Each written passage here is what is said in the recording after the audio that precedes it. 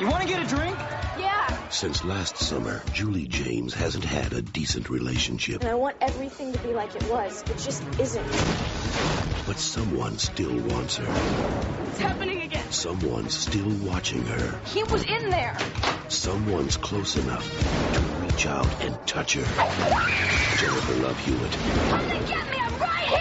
I Still Know What You Did Last Summer. Rated R.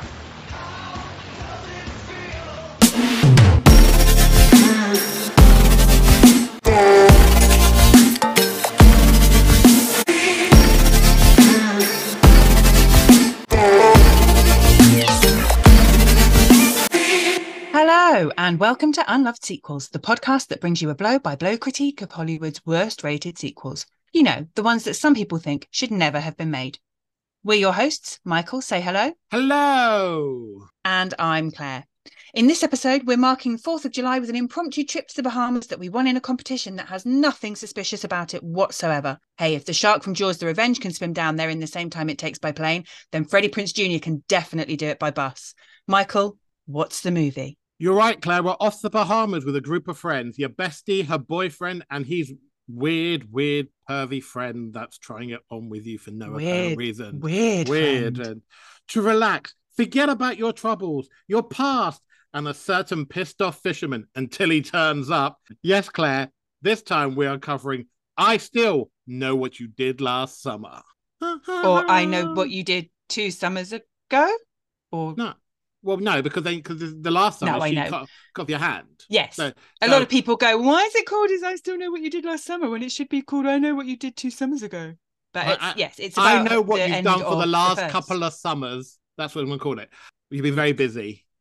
Now, while we're on the subject, for the purpose of clarity and for the purpose of not having to say one of the longest movie titles that it could possibly be as many times as we need to, I think we've agreed that we are going to refer to the first movie in the franchise as I Know, and this movie, the second movie, as I Still Know. Yes, that is correct. We're not going to use any extra because we ain't got time for that.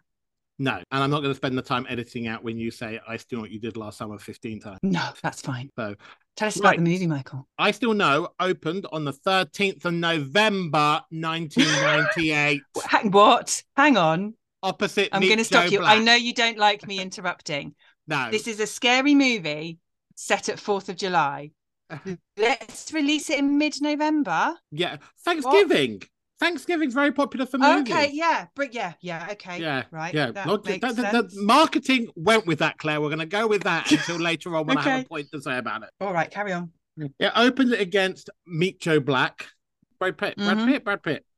It went on to make a domestic gross of 40 million. And a worldwide gross of 84 million against a budget of 24 million. But Wikipedia kind of thinks a budget could be up to 65 million, what I think is quite a big jump. Yeah, a few people seem to say that, but I think that's if you include all the marketing and promotional budget that is not normally included in that figure. I think a lot of people probably go in there and tinker with Wikipedia results just on things they don't like so they can prove a point. No, that can't be true. Because the original movie... I Know What You Did Last Summer made 125 million against a budget of 17. So I don't think some producer's going to go, okay, we made this movie for 17 million and then we got 125 back. Brilliant. Let's increase that budget to 65 million because that makes logical sense for a sequel. Also, that movie did not cost 65 million. No. Where's the money? If they spent 65 million on that movie, where is it? Because I don't see it. They didn't even go to the Bahamas. They filmed it in some shoddy island off the coast of Mexico or something, I bet. Yeah. I don't think they even stepped foot in the Bahamas. They just went, oh, let's go and film down here in Mexico because it's cheap and easy. Yeah. Like we're just saying about the November release. It doesn't make any sense to me. It's a summer title. No. And it's after Halloween. The original movie came out in mid-October, though. Yes, which makes sense for a slasher. Yeah, but still. Because it's the Halloween market. But still, you would think if the movie is set at 4th of July... Then release it at 4th of July. Release it at 4th of July? Yeah, because like even if they took a sidestep from the story and called this one I Still Know What You Did Last Summer and then based it at Thanksgiving... the premises still work, but they didn't. They based it on 4th of July again. Yeah. So it just doesn't make any, Yes, because with an autumn release as well, last summer isn't a year ago. Last summer is a few months ago. Yeah. So it doesn't. Yeah. It's 3 summers ago. Weird. It is. It's a weird choice for them to come in as a November release. But it did have an April 1999 VHS release. I couldn't find any figures on this, but when I was working in Blockbusters as a manager when this movie came out, and let me tell you, we had a wall of it. Like, I'm not talking about like Jurassic Park Independence Day wall of it, but I remember having a massive chunk of front covers. And I think this is where these movies made their money, was from more from rental release than they did back in them days than they did from cinema release. Horror really works well on the home release because people like to have those sleepovers with teenagers and they want to get something spooky to watch. I remember it being very popular on VHS during release. It obviously didn't make the top 5 grossing films of 1998, but here are the top 5 films because we do them and we should know them. I like to know these things. So number 5 was A Bug's Life. Number 4, There's Something About Mary, a film I completely forgot existed. Number 3, Matthew Broderick's Godzilla. Number 2 was what? I'd forgotten that existed. Oh, I don't. I love that film. It's such a great film. Okay. It's very funny. Number 2 was Saving Private Ryan. And number 1, Claire's going to start singing, everyone. Brace yourself. Armageddon. I'm not going to sing. Is it in your head, Claire? Is it in your head? Is it in your head? Don't want to close my eyes. Don't want to fall asleep because I miss you, baby. I don't want to miss a thing. So it just sits with under... the weirdest music video ever of her singing a love song, him singing a love song to his daughter while she's looking at pictures of him and then Bruce Willis because they're both her dad, depending on if it's real life or the fucking weird. I can't believe you remember the video. I can't believe you don't remember the video. It's so weird. I mean, to be fair, Aerosmith do make weird videos, but that was a weird video. I just remember those movies. They always had like I miss the days of a movie with a soundtrack video. Like you got Kiss from a Rose from Batman Forever, or you've got this song from Armageddon, or you've got that Con Air song. I just miss, or Coty Ugly. I miss a big movie with a song. If at the moonlight, no, you can fight it. I apologize, Gonna everyone. get to your heart. You started this. It's true, I did start it. So it sits. But anyway, that's a punchy list of movies, though. This movie was never going to touch any of those. So that, I wouldn't have expected it to come anywhere near that. I think that top 5. I think a lot of those, like, apart from Something About Mary, a lot of those movies are still referenced today in their own little categories. You know what I mean? Like, they're still classed as massive achievement. And to see something like a drama, like Saving Private Ryan, number 2 in the list, you don't see that anymore. You don't see like a hard-hitting drama, even in the top grossing films of the year. But at the time, that was an epic, wasn't it? Yeah, it was awesome. So it just sits under Gremlins 2 and Sin City: A Dame to Kill at number 635 at the all-time domestic sequels box office. So come to Gremlins 2 is a great sequel. Sin City 2, maybe not. Yeah, I wouldn't mind keeping company with Gremlins 2, but yeah, Sin City.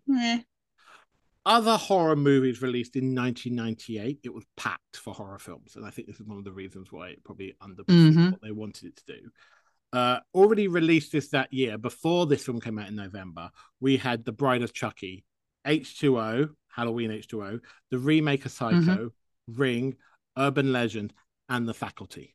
Yeah. So, and plus all the ones that went to VHS, because that was the main VHS streaming market back then. So, yeah, they're like big. They were big hits. All of those movies are still like big in horror films. Yeah. Now, fans still talk about them. Rotten Tomatoes critics. Did you look at this already, Claire? I did. Oh, Claire, I like when you don't surprised. Look. I normally look though because I like to see how my rating, my personal rating, fits with. But that should be on the recording, so I like to go. Oh, that's scandalous. Okay. I'll pretend I didn't look. I'm leaving this all in so the listeners can see how fake you are. Go on, okay? It's fine. Right, I did a drama degree. That helped you in life, didn't it? Rotten Tomatoes score 7% critics and 29% audience. Criminal. Outraged. I can't believe it.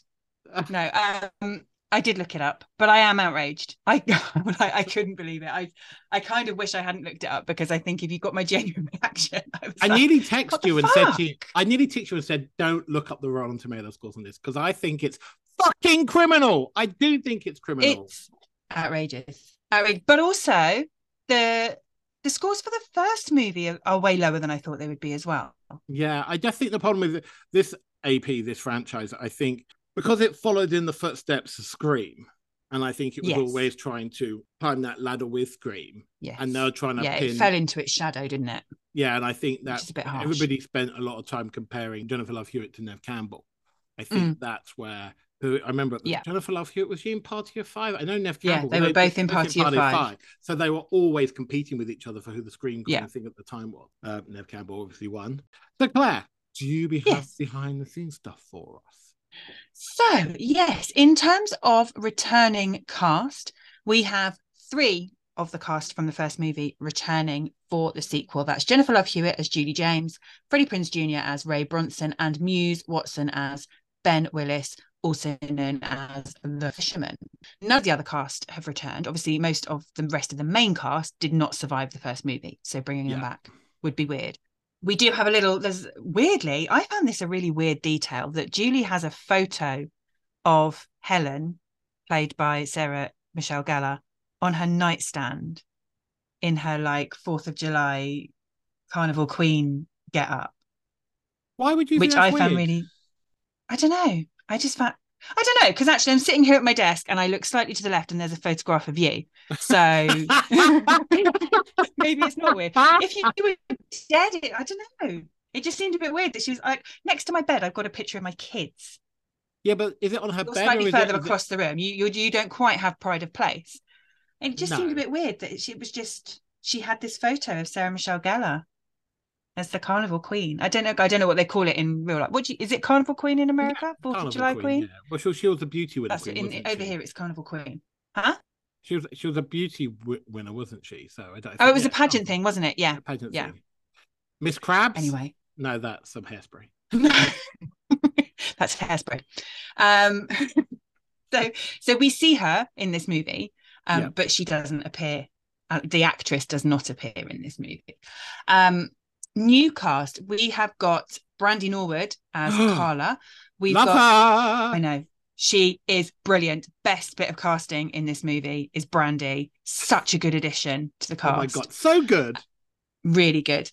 We've got Mekhi Phifer as Ty, her boyfriend. Yep. And we've got Matthew Settle as Will Benson. Will Benson. No clues there. But he's pretty and he's hot. And he's hot. He's very hot. Yeah. No, he's hot. Okay. I had in a very 1998. Back in 98, I was like, hello. Oh, yes. I also want to give a couple of special mentions to some of the supporting cast. We've got Jennifer Esposito in as Nancy, who is the bartender in the hotel. Apparently in the character bio for Nancy, when they were casting, it said, Nancy looks exactly like Jennifer Esposito. Hello. So that paid off. And then also a little side mention for Jack Black, who was not well known when he made this movie. And it's actually an uncredited role. Oh, is He's not in the credits. Yeah, he's not in the credits for the movie. Maybe he chose that when he watched it back and realised that his performance is a little bit cringe. He appears as Titus, our weird white Rasta. Yeah. Who I don't really know who he is in the universe of this movie. Does he work at the hotel? Yeah, Does I think he just he's like the pool boy at the hotel trying to sell people drugs? I don't know. I think he's the pool boy. Do you? Yeah, because when they break into when he goes and gets killed, he has loads of pool stuff behind him. I think he's kind of like lives in the pool house or something. I think he's the pool boy. Oh yeah, there's all those tools, isn't there? Yeah, so I guess that makes sense. I mean that didn't come across in his portrayal. I have to say it was mostly just trying to sell weed to everyone he could find, and trotting about the resort with his terrible locks wig. Oh, such a bad locks wig. You're telling me that wasn't natural? I'm so disappointed. I'm pretty sure that's not Jack Black's own hair.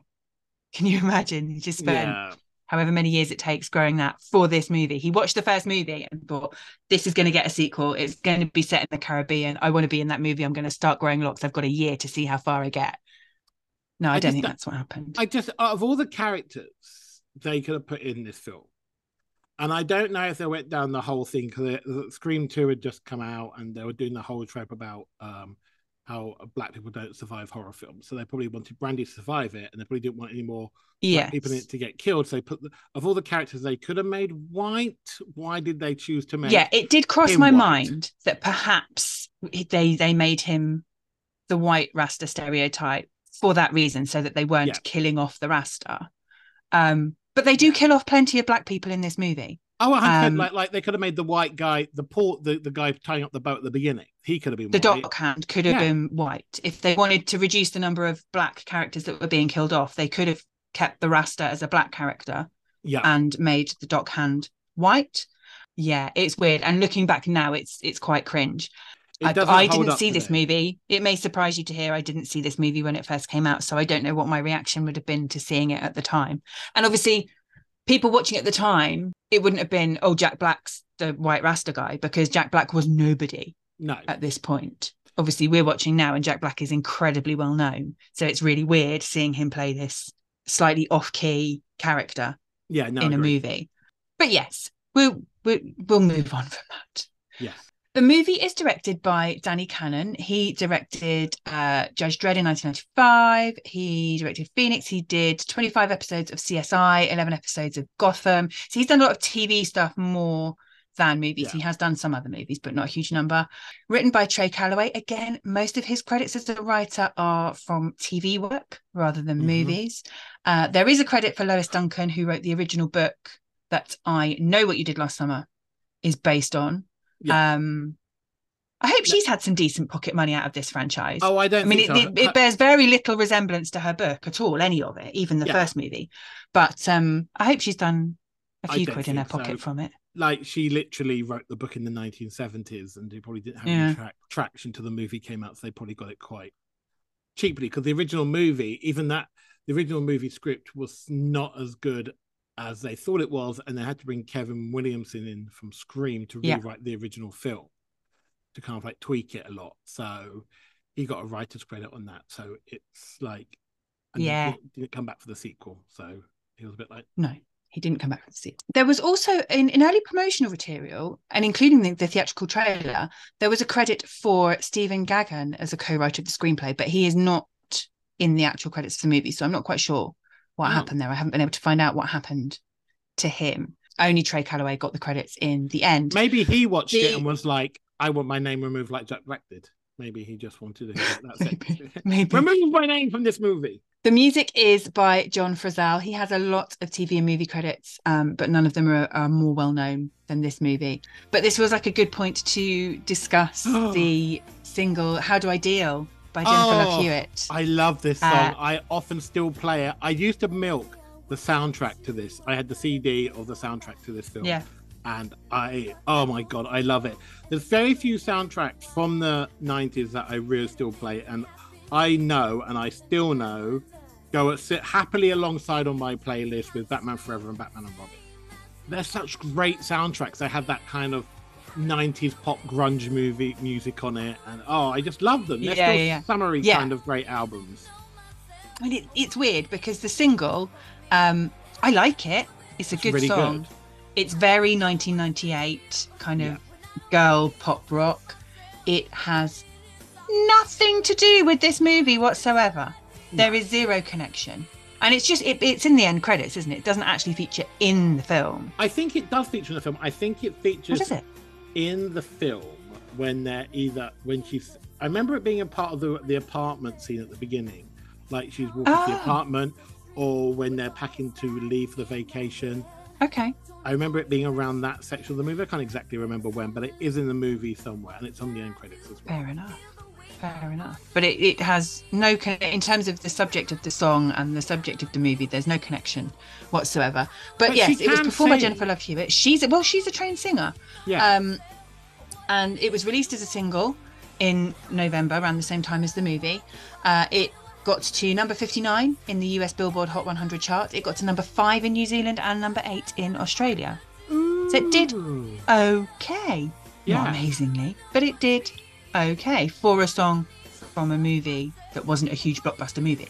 No, I think that's like obviously Jennifer Love Hewitt has fans down under. It looks like it. So moving on to the movie itself and the production story behind it. In 1997, which would have been around the time, I guess, of release of the first movie, director Mike Mendes pitched a sequel to I Know What You Did Last Summer. It was going to bring back Jennifer Love Hewitt and Freddie Prinze Jr. It was going to be set in college, immediately following on. I mean, this one is the following summer, so probably set around the same time. Their life in college, together or not, I don't know. That treatment fell by the wayside. And then in February 98, Danny Cannon was announced as director with a completely different idea. They had Matthew Settle, Jennifer Love Hewitt, Freddie Prinze Jr. on board. Jennifer Esposito joined the cast a month or so later. So sort of by mid-98. At one point, apparently, Peter Jackson was asked to direct this movie. That would have been weird. That would have been weird. It would have been weird. It would have been weird and very bloody. Weird. But this was also, bloody. Was he not quite busy in the late 90s? No. Doing other things? I don't think so. I don't know when was Lord of the Rings? Was that later? I think that was later. I think that was early noughties. Maybe he was planning that then. Fair enough.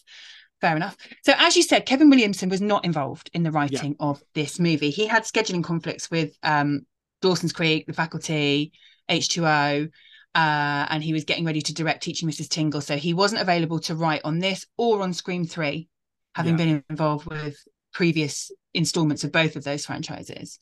But yes, so as you said, he was involved in the writing for the first movie. The first movie was written before Scream came out. Yeah. And I think Kevin Williams' involvement was before Scream came out as well. And then off the success of Scream, suddenly the studios wanted to look at this other script that he had. And that's how I Know What You Did Last Summer ended up going into production. So although it's, like we were saying, it does sit very much in the shadow of Scream because it came afterwards. People always think of it as a kind of poor man's version. But actually, it was written beforehand. It just wasn't getting greenlit, maybe because it wasn't as good a script. Maybe. But anyway, luckily, the success of Scream meant that this movie could go into production. And that's how we got to where we are with this. Freddie Prinze Jr. has apparently never seen I Still Know What You Did Last Summer. That might have changed by now. But at the point that I was doing my research, I think it says on IMDb or Wikipedia or something that he certainly didn't watch it at the time because the critical reaction to it was negative. He doesn't like watching his own movies anay. He's already gone on record as saying, oh my God, they all say that. This is what he says. He says, oh, I hate watching myself on the screen. Because he's just released a podcast a few months ago. He launched a podcast about scary movies. Is there anybody without a fucking podcast? Coming from us who's making a podcast, but literally every fucker's got a podcast these days. Can't get a job, let's make a podcast. Someone's going to listen. Well, look, I listened to it. Yeah, Freddie Prinze Jr. did a podcast about I Know What You Did Last Summer. I'm going to listen to that. And he claims that watching it for the podcast was the first time he'd seen the movie. He bailed out of the premiere. Yeah. And never watched the movie. And I guess he's saying that he did the same for this and he never went back to watch the finished movie because the critical reception was so poor. He has said that they will cover I Still Know What You Did Last Summer on his podcast, but they haven't done that yet, which is really annoying, Freddie Prinze Jr., because we're covering it now and I would love to have heard what you have to say about it before we recorded our episode. But very annoyed. Are available to come onto your podcast to discuss I Still Know if you want us to. Yeah, so give us a call, Freddie Prinze Jr. Yeah, call our people. Yeah. It's us. We are our people. Yeah, exactly. But he was always under the impression that they never wanted him in the movie in the first place, that the original director, Jim Gillespie, of the first film, never wanted him in the movie. Now, Jim Gillespie disputes this. Jim Gillespie has said separately from this conversation that he was the one that championed for having Freddie Prinze Jr. in the movie. So I don't know where the truth lies, probably somewhere between those two things. But it sounds like he had a bit of a crappy time making the first movie and he didn't get on very well with Jim Gillespie because he was under the impression that Jim Gillespie didn't want him for the movie. Jim Gillespie disputes that, but nevertheless, that's what Freddie Prinze Jr. perceived, and that made their relationship difficult through that movie. By all accounts, he said that he had a much better time making the second movie. So I do look forward to hearing what he has to say on it when he does that episode on his he's podcast. Kind of like in the first movie, he kind of fights for screen time with the other three main stars. While in the sequel, he's kind of on his own for 80% of the film. He hasn't got, he's the star of them scenes. He hasn't got to compete with anybody. Yeah. So he's probably... Well, and his job in both movies is to be pretty and save the day, isn't it? And look dumb. He looks so dumb. Yes, yes. Which weirdly is one of the things that apparently Jim Gillespie called him out for in making the first movie. He was like, "Oh, don't do that with your face. It makes you look really dumb." But is that not the whole point of his character? Yeah, I thought that's the character driven. I thought it was a bit like to be that kind of slightly gormless. He's cute, but yet when the chips are down, when it comes to that final moment, he's the one that saves the day. Well, yeah, because I got the impression that's what they wanted from the character, because they obviously made that he wasn't well educated. He was a fisherman doing like the local fisherman. He wanted to be above his pecking station, as they constantly repeated in the first film. So I always imagine that he was a little bit not dumb's the wrong term, I suppose, like slightly uneducated and quite kind of like not even wimpy. I think he's just there to be pretty. Yeah, and you've got to have it in the late 90s for a movie of this type. You've got to have two guys, two girls, because that's how it works. Everyone has to have a boyfriend or a girlfriend, and everybody's straight because it's the 90s. Yeah. No, so it's two boys, two girls. And he pairs well. I mean, to be fair, that all four of them in the first movie look great. All four of them in the second movie look great, and they look good as pairs. Yeah. So I guess, that's a good casting. I like him in both movies, even though, the character is a little bit, there's more to him, definitely more to him in the second movie. And he's got a lot more all the other grit. movies I've seen him in, he always plays the jock. And in this, he's not the jock. I think it's one of the only time, like he's not the popular kid. He's not the clever kid. He's not the sports champion. I feel like these two movies are the only two movies I've really seen him in where he's trying to do something different, and he's not doing the same. Well, I mean, it's more the other way around, really, isn't it? Because the I Know What You Did Last Summer was his first job, I think, or certainly one of his first main roles. Oh, he was new to the business. Well, because I listened to his podcast, I only just listened to it this morning, so it's quite fresh in my head. And he was saying like the other teams were all seasoned performers; they'd all been working as actors from being kids, and he was very new to the game at that point. So I don't think he was so much playing against type in this movie as found his type further down the road. I think. What you like in this movie, Michael? This was your idea. Yes. So where do you find yourself, having rewatched it again? Where are you on this movie? Well, this is a horror film that I watch every year. Do you? Yeah. I didn't know that. Yeah. This is going to be I'm a massive horror film. I love teen slashers. I love Scream franchise. But I know, and I still know, are my favorite slashers. They are like completely up there. I think they stand out more into individual than the Scream films. Like the Scream films, I enjoy them. They're great fun, but I think the whole concept of the fisherman and the kids trying to get away with some kind of accidental murder is far more of an interesting concept than like what's happening in the Scream films, because the Scream films are just. Well, the thing with the Scream films is that because they're so self-aware, they're almost it's almost a respectful parody of the genre, whereas I Know What You Did Last Summer and I Still Know are very much within the genre. They're not trying to be clever. They are conforming to the tropes because that's what you expect from a teen slasher in the late 90s. So I don't think it's fair to be comparing it with Scream, because they're actually completely different types of movie. But at the time of release, that's what they got compared to. Oh, for sure. And none of them, no horror film of this era, like mainstream horror, I swear they had a tick list of trope for horror films than this movie. This sequel ticks every sequel trope there is possible. There is no fundamenting storyline really to it. There is no character development.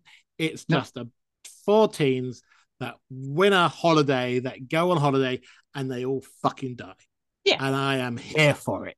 You make the same movie, you replace everyone who died with someone else, but you basically make the same movie. Yeah. And that's what we're here for. And I like the fact also is this one is, it takes place in one place. And I think people don't really appreciate that for this film. Like, it's quite hard to make a horror film that's based in one location. But they do it in this movie, and I think they do such a great job of it. Like, I think some of the cinematography is great. Like, I love the hotel, the way it looks. I love the creepy hotel manager. I like the voodoo housekeeper, the repair guy. There's nothing in this movie I don't like. I'm a bit uncomfortable these days with Jack's Black portrayal because we've come on so far from there, like we said before. Yeah. But apart from that, I like, and Brandy.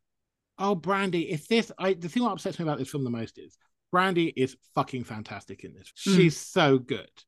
And I feel like the critics ruined her career, because like she can act and she's really good in this movie, you know. And I just think I just would like to see more of her character. I think she does a great job being opposite Julie, Jennifer Love Hewitt.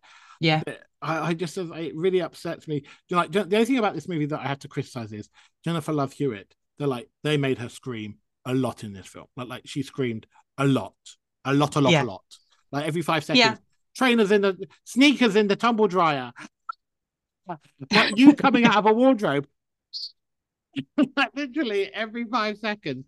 Though that's got to be one of my favorite jump scares in the 90s, when she goes into the bedroom with a kitchen knife ready to stab this intruder, and it's just Julie trying to borrow a little black dress. I was like, I love that. Like, you nearly stabbed your friend, and she was like, I want to wear your dress, but I don't want it that badly. Like, I loved it. There's very little in this film that I don't like. I like the twist. I like the fact that the son's involved. I like the fact, like, for me, this film makes more of a sense to make a sequel to I Know What You Did compared to Scream. Because Scream is kind of like its own entity. Like the first Scream movie is he's getting revenge. It kind of makes sense. It's a little bit pathetic, but it makes sense. In this, and then in the sequel, it's just his mother getting revenge for killing her son, who was a mass murderer. Logically, they're great films. Scream 2, I like Scream 2, but it's my favorite Scream movie of all time. But this movie, at the end of I Know, you saw him go in the water and he had his hand got chopped off, so you knew there would be a sequel. It made sense to make a sequel. As much as Jennifer Love Hewitt plays the victim in these movies, she doesn't need a man in any of these movies. She's still like she's still like Sydney. She still can stand up for herself and, you know, be her own person. And she doesn't really need that character there. Like at the end of this movie, when his gun doesn't work, Jennifer Love Hewitt doesn't hesitate of picking up that gun, and she fires the shit out of it. Yes, that is my favorite moment, I think, of the movie. Is so end? No, I mean, the moment, that specific moment for her, that just bang, fucking bang, die, and she shoots the shit. I mean, she shoots him a lot of times. Yeah, considering that it's a presumably 6-shot revolver, and we already know that one of the chambers is empty because Freddie Prinze Jr. tries to fire it. So if we look at it too carefully, and we notice that she shoots him about 8 times with 5 bullets, that doesn't quite add up. But we ignore that because it's still brilliant. Yes. Because in both movies, there is that thing of, why does she need Freddie Prinze Jr. to save her? Although I realise it was the late 90s and that was still a thing back then. Yeah. But actually, she doesn't need him to save her. Yes, if he hadn't turned up at the end of this movie, she wouldn't have had the gun. So it would have made it tricky to shoot him. But she's still the one that shoots him. She saves the day. She saves herself. And I love that in this movie.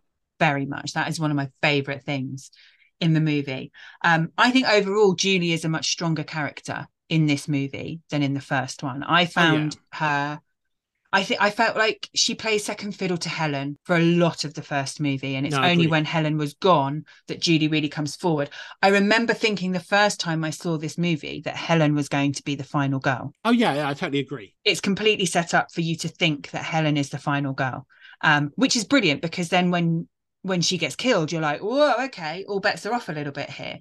And then that's Julie's moment to really step up. Whereas in this movie, you see that strength in her character from the very beginning, even though obviously she's clearly very traumatized. And I'm concerned that no one really takes the level of her PTSD seriously in this movie. Like, her whole class, including her lecturer, laugh at her when she has a nightmare in class and wakes up screaming. Yeah. The whole thing of, let's go somewhere really creepy for 4th of July, even though you're clearly traumatized. I'm going to sneak around in your closet in the dark to borrow something from you, even though you're clearly suffering from PTSD. Well, I'm going to try and set you up with someone who isn't your boyfriend, even though you're clearly deeply traumatized and your boyfriend is the only person that understands that. It's a bit weird. But again, we just put that to one side because this isn't that movie. But as a person who has severe PTSD, from an incident I went through in life, people do brush it under the carpet because they don't know what it's like to experience what you experienced. Okay, well, look, I'm going to defer to your experience on this because this isn't something that I know much about. So fair enough. Then I withdraw my issue with the way her PTSD is treated, because it does sound like actually that's been dealt with in a very realistic way. But I feel like when you were saying that, I thought you meant from the friend's point, the way they treated her, not from the way she acted. No, I don't mean about how she acts. I mean the people around her. Yeah, but the people around her are not very sensitive to. Well, that's true. I mean, not everyone knows everything of what she's been through. No, but just the whole thing of when she wakes up screaming in class at the beginning, and everyone's like, "Oh, Julie's having a freak out again." Yeah, like it's completely. Oh, just another Tuesday. But that's true. That's how people with PTSD get treated, and mental health is a shame. It is. That's a shame. That shouldn't be the case.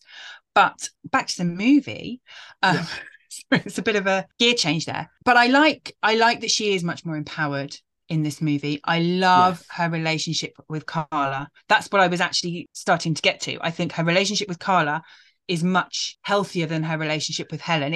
I guess it's the difference between your friendship with the person that you've known since you were 5.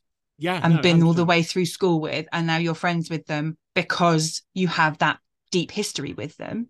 And it doesn't mean that it's not a real friendship, but it's not the same as the friend that you made when you're a teenager. It's like my relationship with you is completely different. I still have friends from school who I've known for way longer than I've known you, but my relationship with you is completely different because we grew up together. We have all those childhood connections. And then as adults, we've gone in our separate directions. And so we're not bonded in that way anymore. And you see that in the difference with Julie's friendship with Carla. They are clearly at the start of that really strong young adult friendship that you can see is going to be a lasting friendship. Don't repeat this conversation to your son, because that's a mistake I made about a couple of months ago. I was on the phone. So Claire's oldest, he is now 10. And he's 8. He's 8? You were saying he's the size of a 10-year-old, but he's 8. He's 8, but we're talking about secondary schools. Yes. And then he was talking about how he wants to go to secondary school with his friends. And I said to him, "Oh, when you will make new friends at your new school, you'll find that you'll grow away from your primary school friends, and it's like it's a thing that ever happens to everybody."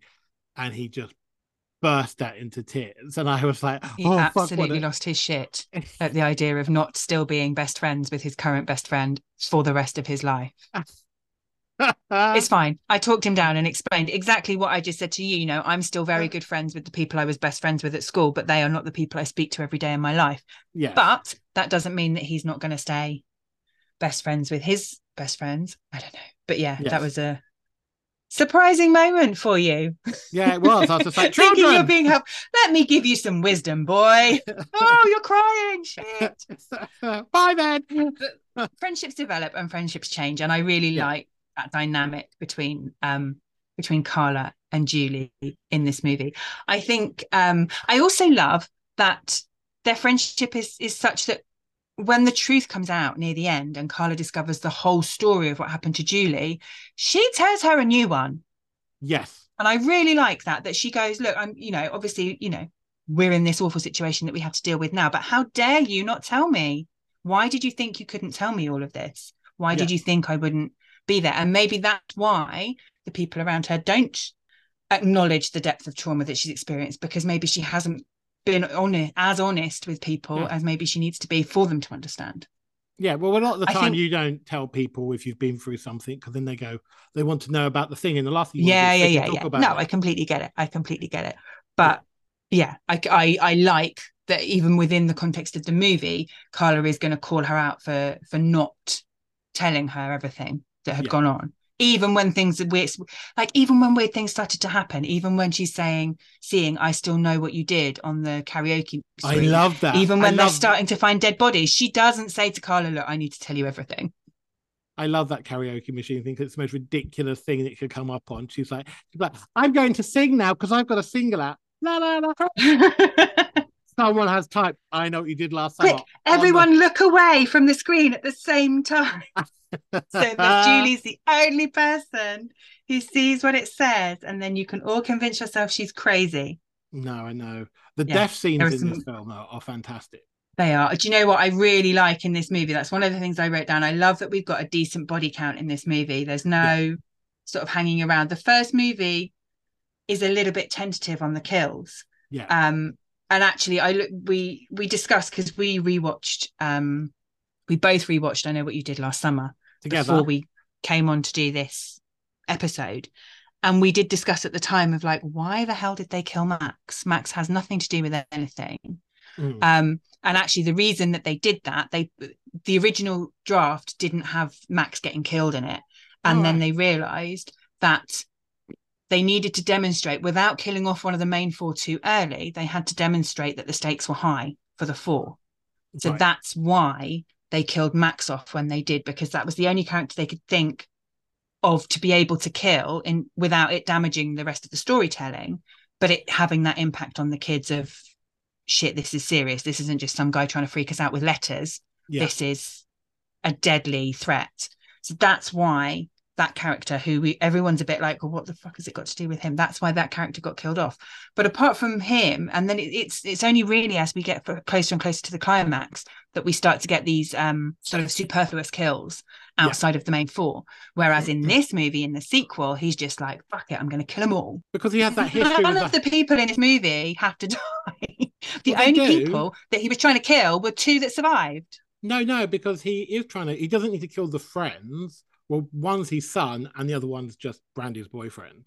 But the other people are from the hotel where he murdered his wife. Yes, that's true. But there was no suggestion that I noticed. Maybe I switched my brain off and missed a line somewhere. There was no suggestion of him feeling any sort of need to get revenge on anyone at the hotel, though. No, but don't forget the old guy that does the maintenance work, who they thought was a voodoo guy. He recognized the son, even though he hadn't seen the son since he was a child, because he knew who the son was. He murdered his wife. They didn't really come. Yes, he murdered his wife for having an affair. Yes. And then the daughter is the daughter that died the summer before I Know What You Did Last Summer. Yes. Which was then why he killed the daughter's boyfriend at the beginning, like before the beginning of I Know What You Did Last Summer, which is how he then got hit by the car in that movie. Yeah. And then the son that... Ben Willis must be fucking exhausted. He has some busy summers, like 4 murder sprees in one. He's the one that needs to go and sit in his apartment with a book on July 4th. Seriously, that guy he's stressing himself out. And then so then we have Will, the son that nobody knew about until halfway through this movie, in case no one had worked out by stage that he was going to be involved, because of course this is although the first movie was written before Scream, released after Scream, this is all well after Scream, so the notion of two killers is not a big twist reveal. Although I don't think Will did any killing. I think Will potentially killed no, I don't think he did kill Estes, because it was the fisherman who did the push down with Estes and Nancy underneath, unless it was Will that had originally speared Estes. So I don't think Will does any actual killing in this movie, but it's quite clear, like in my notes from quite early on in the movie, I was like, this dude's involved. There's got to be, like, this is a two-killer situation. As a dumb 17-year-old watching this movie, I was 18 when it came out, so I was a dumb 18-year-old watching this movie. I was gobsmacked he was his son. Well, this is the thing. I'm a grown-up. I'm a grown-up, and I've seen a lot of these styles of movies before. So, and like you say, it ticks off all the trope boxes. So for me, it was quite easy to spot quite early on. Didn't take away from my enjoyment of the movie. Yeah. But it was very like, okay, well, he is going to be something. And then as soon as there was a son, I was like, okay, it's him. That's that then. That's how he fits into the story. And it was weird because that actor's performance, Matthew Settle, there was a moment quite early on where he was really, really wooden. I think it was when they were on the boat to the island, when they first arrived in the Bahamas.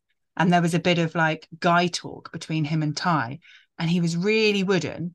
And I thought, that's a bit weird. That doesn't sit with the rest of the character. The rest of the movie, I thought he was quite good. And then once we'd had that reveal of him being Ben's son, he was like, okay, this is now my movie. I'm going to chew every piece of scenery I can find. I'm going to give it like ultimate bad guy vibes. And he just completely ran away with the rest of the script. I really enjoyed it. There is... Well, there's a little hint as well. When he's flying, he's really sick, but he isn't sick on the boat. And if you suffer with motion sickness, the chances are that you're going to be sick on the boat as much as you're going to be. Oh, I hadn't picked up on that. And yes, because then it's the other guy that's sick on the boat.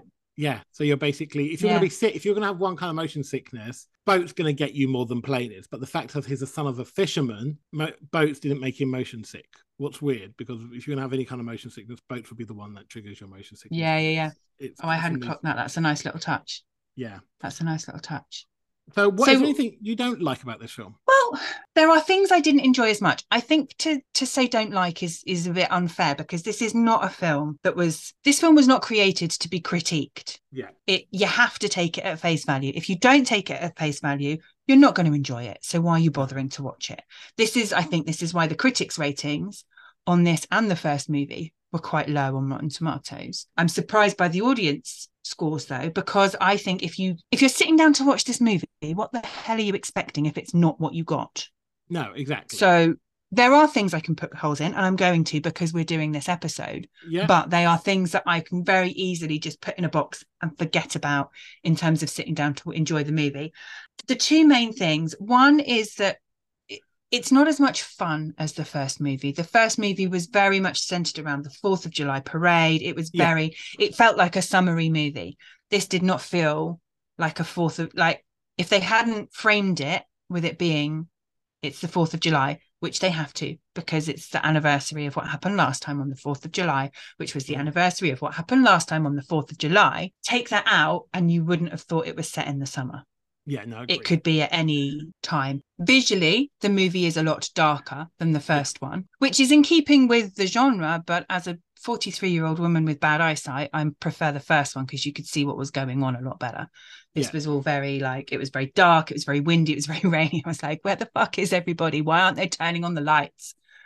But again, it's a horror movie, so it should be dark. But did you watch this? Did you watch this during the day? Because I know that you have family. Yeah, of course I watch it during the day, because I have to watch it when there's no one else in my house, because no one else wants to watch these movies with me. Yeah, so if you watch this at nighttime in a dark room, it looks a lot brighter, because I watched it at nighttime. It's just because you've got sunlight in the room as well. Yeah.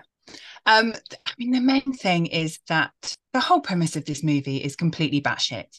Yeah. This movie, if Ben Willis wants to get further revenge on Julie and Ray, why does he have to send them, and Ray doesn't even go, and a bunch of other kids who have nothing to do with it, to the Bahamas? He gets them suites in a hotel. Okay, fair enough. That won't have been particularly expensive because it's the start of off-season. Yeah. He then follows them, because we know he was with them at the beginning in the club before they went to the Bahamas. So he then follows them to the Bahamas just to chase them around and try and kill them. And he still doesn't manage it. He still doesn't manage to fucking kill them. But why has he gone to all this effort when he could just go to her house and kill her, and then we don't need a movie? So that's why. Yeah, but I also don't think he was in the nightclub at the beginning. I think that was her imagination. I think that was her PTSD flaring up. Do you? Yeah, I don't think he was there. I think that's just her freaking out. That's an interesting take, because to me, that seemed like he was there. Yeah. Because he was, in fact, that's how early on in the movie I was thinking, is it got something to do with Will? Because then I was like, oh no, it can't be Will, because Will has now appeared in the scene too quickly. Yeah, no, I think for it to have been him. Because he arrives just as the fisherman disappears out of Julie's view. Yeah, no, I think that's just her PTSD flaring up. Could well be. So maybe he's just sitting in the Bahamas the whole time. Yeah, I just think. And what if Freddie Prinze Jr. had gone? How would they have got Will to the Bahamas? Did he have a backup ticket just in case to go out on a separate flight so that he could sneak up on them there? It seems like a very contrived plot from Will and Ben for something that didn't have to be that complicated. Will is already friends with her. Will could have just gone round her house and killed her, and then killed her boyfriend. Ben Willis has got showmanship. He needs to make it an art. Okay, fair enough. And you can say about any horror film. They for sure. Tropes. Well, this is what I'm saying. This is exactly the sort of movie that if you start to pick holes, the whole thing just kind of unravels and you've ruined the movie for yourself. So the best thing is to just put all of that stuff in a box, chuck it in the corner, set fire to it, ignore it, and just sit and take this movie for what it is, which, as you say, is a completely trope ticking, sequel.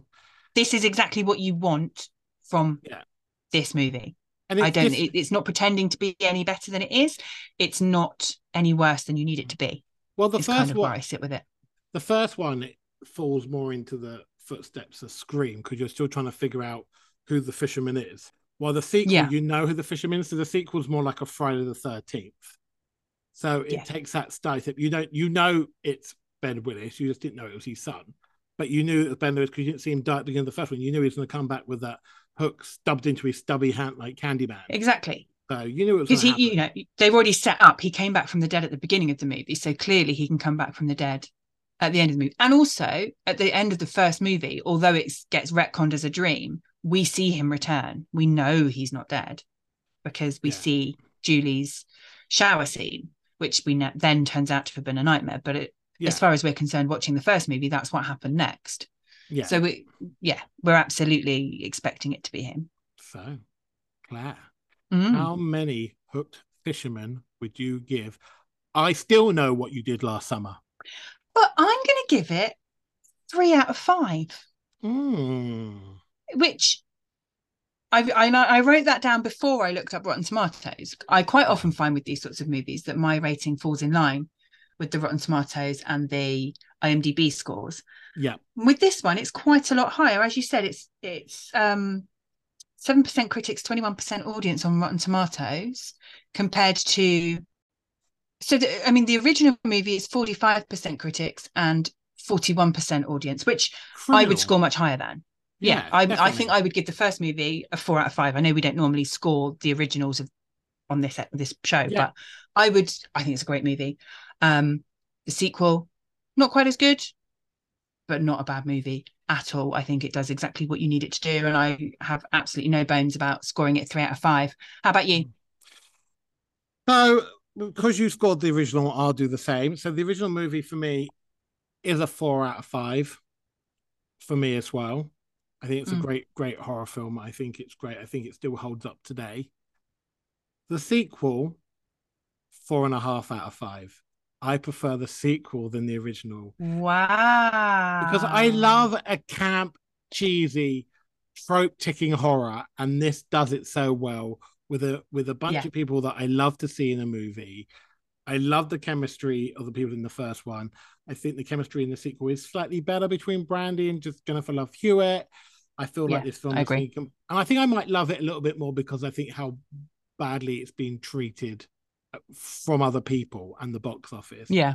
And I think that it's such a shame. I think it's a great film. And guys, go back and revisit I Still Know What You Did Last Summer to compare to a lot of horror films out there. It does a great job. It's entertaining. It's bloody. You can turn your brain off and just have a great time with it. Agreed. So that's I Still Know What You Did Last Summer for you. Listeners, please take a moment to rate us and don't forget to subscribe so you don't miss any new episodes. And tell us what you thought of the movie. You can leave us a comment. You can email us on unlovedsequels@gmail.com and you can find us on all the socials at unlovedsequels. So it's goodbye from me, Michael. And from me, Claire. Take care, guys. Bye.